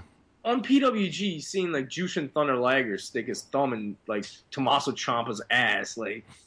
It's like it's a waste to me, you know what I mean? I'm like, yo, you brought in Jushin fucking Liger, and you have this guy fucking doing dick spots and, you know, asshole spots and shit. Like, I don't know what is going on. I don't understand. Like, Chuck Taylor, sure, that's fine. Him, Fire Ant, those guys, like, yeah, whatever, man. You guys do all that. That's fine. You can do invisible grenades and all that. Don't bring in fucking, like, Tommy End and all that. Yeah. I mean, the wrestlers got to stand up and go, I ain't doing that shit. Like, you're not going to find Black G's doing a dick spot. It's not going to happen. And I respect motherfuckers for taking that stance. There's not enough people who will take a stance. Yeah, you're not going to see Masada doing any of that shit either, I don't think. Nah, probably not. I'd go ahead and say probably not. Yeah, sure. I don't think that's happening. But, great likelihood. My money is on Masada never doing a dick spot. Yeah. Anything else we missed that you want to talk about? I don't think so. I'm trying to think if there's anything else. I know there was something that I forgot. I think we mentioned Matt Riddle going against Gage at GCW, but they also announced Teddy Hart and Joey Janela. I don't know if that's going to happen since, like, I don't know if he's actually injured or what happened with him, but hopefully they put on a good match. Who, Teddy? Yeah. Yeah. Depends on the day. Might be God Bless Jesus Day. Might be My Leg Hurts Day. I also saw TNA's, I guess, working with Lucha Underground and oh, that's cool. Yeah, and Noah, I guess Pro Wrestling Noah. Shit. They're bringing in, and like I think AAA as well. So they're bringing in a ton of international talent. So it's good for them. Yeah, dude. I mean, TNA is turning into Jersey All Pro. Like the Jersey All Pro, like anniversary show. Like that roster that they used that night is pretty much TNA now. EYFBO, Homicide, Low Key, the Lucha Underground guys, Del Rio. You know, it's pretty much that whole card. Speaking of Jersey All Pro, they're doing a TV Jersey All Pro. What is it? Worldwide TV. Worldwide TV, yeah. They're doing that like taping on Saturday. I believe it's this upcoming Saturday, right? Yeah. And that's I think 3 p.m. in South River. So yeah, check that out. I mean, you go to Jersey All Pro's website or Facebook or whatever, and you'll see all the details for that. And you know, I mean, they're doing a lot of like mystery, like, you know, come and see, and you know, they haven't really booked anything or shown their hand as it were, but they're giving a lot of like, you never know what's gonna happen. So I have a feeling they have some pretty big surprises lined up. I'm not gonna be able to. I'd have to take the whole day off just to be there, so I'm not gonna be able to do that for wrestling in general. But you know, I'm sure they're gonna do some good shit. Jersey All Pro always puts on a great show, and you know, they've been away a little bit, so I'm sure they got something up their sleeve. Yeah, it's kind of weird that they didn't announce, like, literally anything. There's not a single match they announced, you know? Right. But, last thing I want to mention real quick. I don't know how credible this is, but your friend over there, Matt Wolf, the guy that you love so much, I saw him at the show, and he was kind of, he was, like, talking about his photography and how, basically, there's a lot to talk. There's a lot to cover there. I mean, did he get into like how he puts giant fucking graphics in the corner, or how the picture isn't even in focus? Like, which one did he cover? Yeah. Well, basically, he was saying he doesn't care like what like fans say about his photography. It's my unique style, man. It's my art. It could be artistic, man. I don't know. But fucking autistic. The thing that got me was he was like, yeah, man, I mean, it doesn't matter, like, you know, like some of the biggest talent in the game were like co-signing my photography. That's all that matters to me. And in my head, I'm just thinking of like Dan O'Hare. I'm like, this dude is fucking out of control right now. And then so I couldn't. I had to interrupt him. And I was like, yo, are you talking about J-Cat doing that thing? And he was like, yeah, man, like, you know, like fucking dude, like, come on, man, like, you know, I get wrestlers that are saying like my shit's good. Like, I'm not gonna let that get to me. I'm guessing he didn't listen to the show because he must not have. Yeah, he's just going off of the Facebook thing, and then it was funny because shoot him a link. Yeah, it was funny because he asked like, you know, like why you haven't been at the shows and all that stuff, and then I was like, yeah, he's just not into it, I guess. And then he said something about like you and Grosso shooting Jersey All Pro, you know, ringside, both being there. And then I was like, yeah, I don't know, man. Grosso has me blocked. I haven't seen that dude's shit for a while. And then he went on to say that Chris Grosso, I guess, has issues with him also. Probably because he doesn't take great photography. You know, he's just kind of shitting on his business. But yeah, and I mean, as crazy as that is, I side with Hamhead on that because the dude is not a legitimate photographer, and he continues to go out there and portray himself as a legitimate photographer and put these giant graphics on photos where like the wrestlers are both laying on the mat. and he posts that online with a big, giant block letters, all caps, Matt Wolf, with like a fucking trademark symbol. Like, you didn't trademark a motherfucking, like, what are you doing? It's fucking crazy. And you're calling yourself the same level of photographers like Hamhead and Andrew and those guys. You're out of your fucking skull. And you know, the thing is like, this dude, you know, he's got a problem with Hamhead now, but it's funny because, you know, if you want to go back to the other show where I fucking lit him on fire on my show, you know, part of where he put himself in immediate fucking danger with me was he was trying to score cool points and he was talking shit about me to Hamhead's wife. So, I mean, how fucking ironic is that now that, you know, a couple months later, you know, whatever, it's 6 months or whatever it's been, you know, now all of a sudden, now he's got big problems with him, and now he's talking shit about him to somebody else. That's what I mean. Like, he's just a little weasel-ass dude that doesn't know who the fuck he's talking to 1 minute and who he has a problem with the next minute, and he thinks all of it's just going to fly, and eventually he's going to say the wrong thing about the wrong person. They're going to cave his dirty little head in. So he was telling me about how, like, I guess, like, Grasso doesn't like him, and then I was like, yeah, like, why doesn't he like you? And he's like, oh, yeah, because, like, you know, he thinks I'm taking credit for his picture in the PWI for the Tournament of Death that got in there like 2 years ago and this, that, and the third. And I'm thinking, I'm like, what the fuck did this dude get in PWI? Because, like, you know, Mike Bessler, you know, friend of the show, he's the one that does, like, the indie articles and stuff like that. And, you know, a lot of the times he'll ask me, like, who's big on the indies and this, that, and the third. And I'll be like, you know, I told him about, like, Joey Janela, Chris Dickinson, you know, Feinstein, guys like that. Because he doesn't follow it like that, you know what I mean? But he's kind of like the guy like doing those, which is kind of weird. But he asked me for pictures for TOD 2 years ago, so we got in PWI for the pictures that he had used that I took at the show. Right.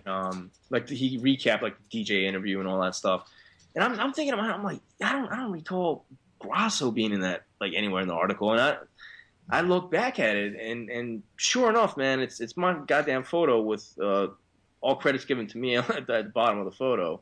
But according to this Matt Wolf kid, Grasso thinks those were his pictures used for the article, which I don't know how much truth there is to that, but if that's the case, the dude's fucking retarded. But what, where is that labeled? Is that hearsay as far as, like, he told me those were his? Because, I mean, if there's nothing written that, yeah, he fucking called this guy and then they put his name on the picture, I don't even know what kind of credibility this shit has. Yeah, I just thought it was funny that, I hate to back Hamhead, but I just don't see any proof behind this actual statement. I think this is, you know, all of a sudden someone doesn't like his fucking art, and now he's trying to throw shit at somebody else. Yeah, like I said, I don't know how credible this kid is, but yeah, he does jump back and forth because wasn't he like siding with Hamhead with this whole thing? Yeah, that's how the whole shit got rolling. Like I said, he was talking shit about me to Hamhead's wife. Yeah, so, whatever. I don't know. That's what it is for you, wrestling fans for you. He's building up his camera though. He's setting up I don't know. He had like a cardboard box around the fucking thing. Get the fuck out of here! I'm serious, dude. With the red, he's still got the red camera. Yeah, he's like building it up with some other shit on there, man. He's making his own like stacking up Legos, putting a flashlight in the middle of it. You know, someone needs to stick him in the dumpster. Yeah. So that happened, but yeah, man. I think that about wraps it up for this week, unless you got anything else you want to mention. Nah, man, I think that's been rest in peace, Prodigy, man. Yeah, definitely peace, Prodigy. Yeah, we're both big hip hop fans, and I'm sure I'm gonna play some, you know, Mobb Deep shit on Wednesday when I do the show and everything. But yeah, man, obviously Mobb Deep, absolute pioneer in the hip hop game, and you know, the type of stuff that they were putting out is just the hardest shit going, man. You put on some of that Mobb Deep or your workout and try not to pull your fucking muscles because that shit goes fucking thorough. Yeah, that's a big loss. It's a huge loss. Another one of these, you know, 90s rap groups that just, man, history is being fucking removed as far as, you know, hip hop and, you know, you were saying, you know, you don't hear it as often as wrestling, but shit, man, you go down the line of fucking who was who in hip hop and there's a lot gone. Yeah, Prodigy really caught me off guard. Because he seemed to be in the best shape of his life, you know, like the dude looked good coming out of prison and all that stuff. But I don't know, man. It just, Gage said that too, though. So it was the. And it's sad because he wasn't on the best of terms with Havoc, like right before he passed away and shit. So. Yeah. I mean, they were still doing shows together, but they weren't really like friendly. It was just kind of like a business thing. But definitely rest in peace to Prodigy. One thing I don't know if you've seen this, but definitely go check this out for anybody that's a hip hop head. It's fucking hilarious. Are you familiar with the group Migos? They're like the mumble rappers. I've heard of them, but I couldn't pull them out of a fucking lineup. Okay, so they were basically doing an interview with Joe Budden. Joe Budden kind of like does like he was like a radio host for a while, so he does like interviews and stuff on the side. He has his own podcast, etc. So I guess BT hired him to do the interviews for the red carpet. Okay. It was him and this other guy, DJ Academics. He's a YouTube guy. He kind of covers like hip hop controversial stories and updates and all that stuff. And it was funny as shit, man, because he was like, yeah, the Migos like one of my favorite groups. And Joe Budden, he was like, yeah, can we just wrap this shit up, man? Like, I'm done. You know what I mean? Him being a big hip-hop head, he's like, yeah, dude, if you're claiming this is one of your favorite, we have to wrap this shit up. And then the guy kept talking, and he just fucking got up, dropped his mic, and walked away. And then the Migos, like, get up, and they try to, like, fight him and shit in the middle of fucking BT Awards. Really? Clip, man. It's fucking hilarious. You have to see this. I gotta see that shit. It's hilarious. And they're all dressed like Prince, you know what I mean? They have, like, fucking, like, leather pants on with fucking, like, glitter and shit. It's amazing. G sent me a picture of Buttons, like, yelling earlier, and he said something like, this dude's a lunatic.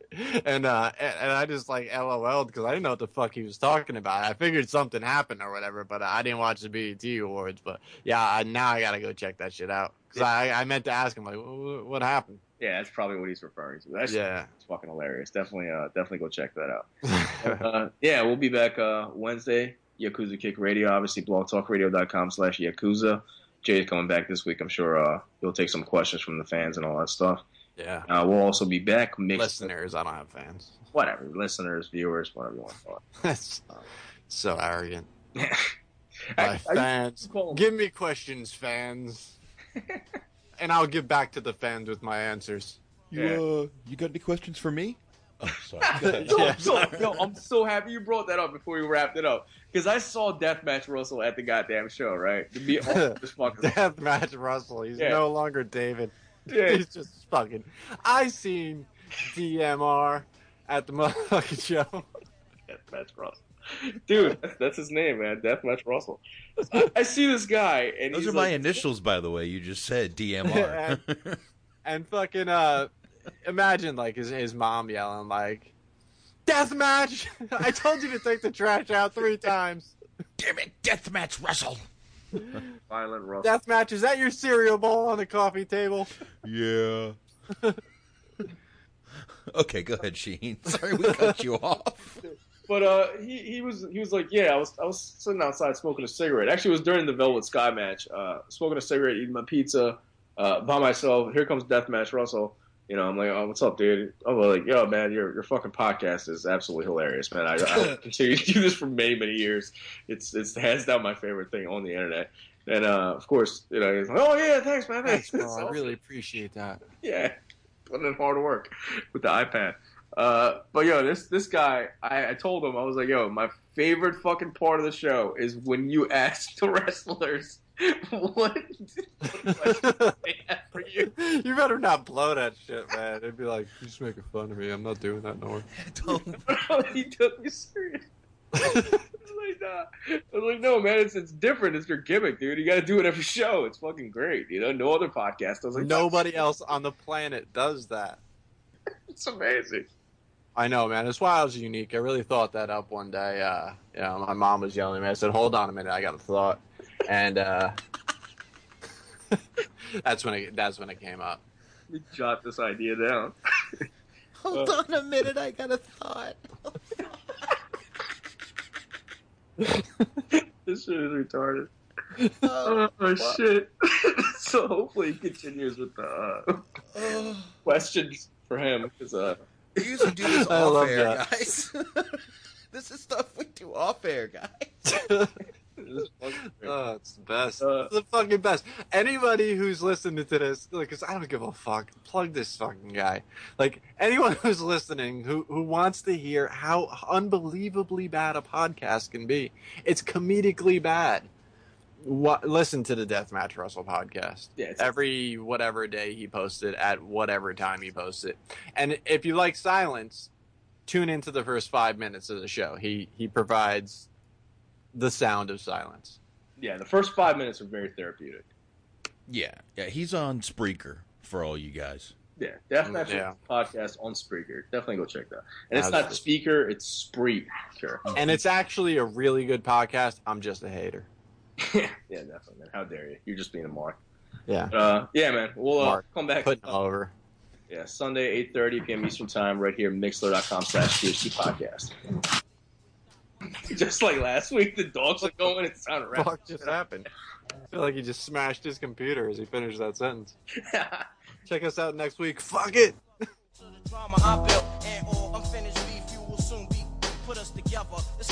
Eastern Time, right here. Mixler.com/THT podcast. Peace.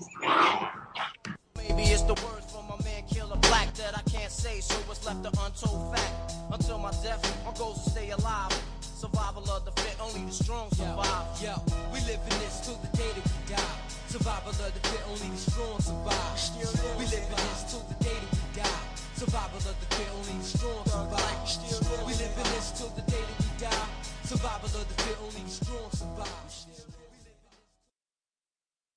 Judy was boring. Hello. Then Judy discovered ChumbaCasino.com. It's my little escape. Now Judy's the life of the party. Oh, baby, mama's bringing home the bacon. Whoa, take it easy, Judy. The Chumba life is for everybody. So go to ChumbaCasino.com and play over 100 casino-style games. Join today and play for free for your chance to redeem some serious prizes. ChumbaCasino.com. No purchase necessary. Void where prohibited by law. 18+ terms and conditions apply. See website for details.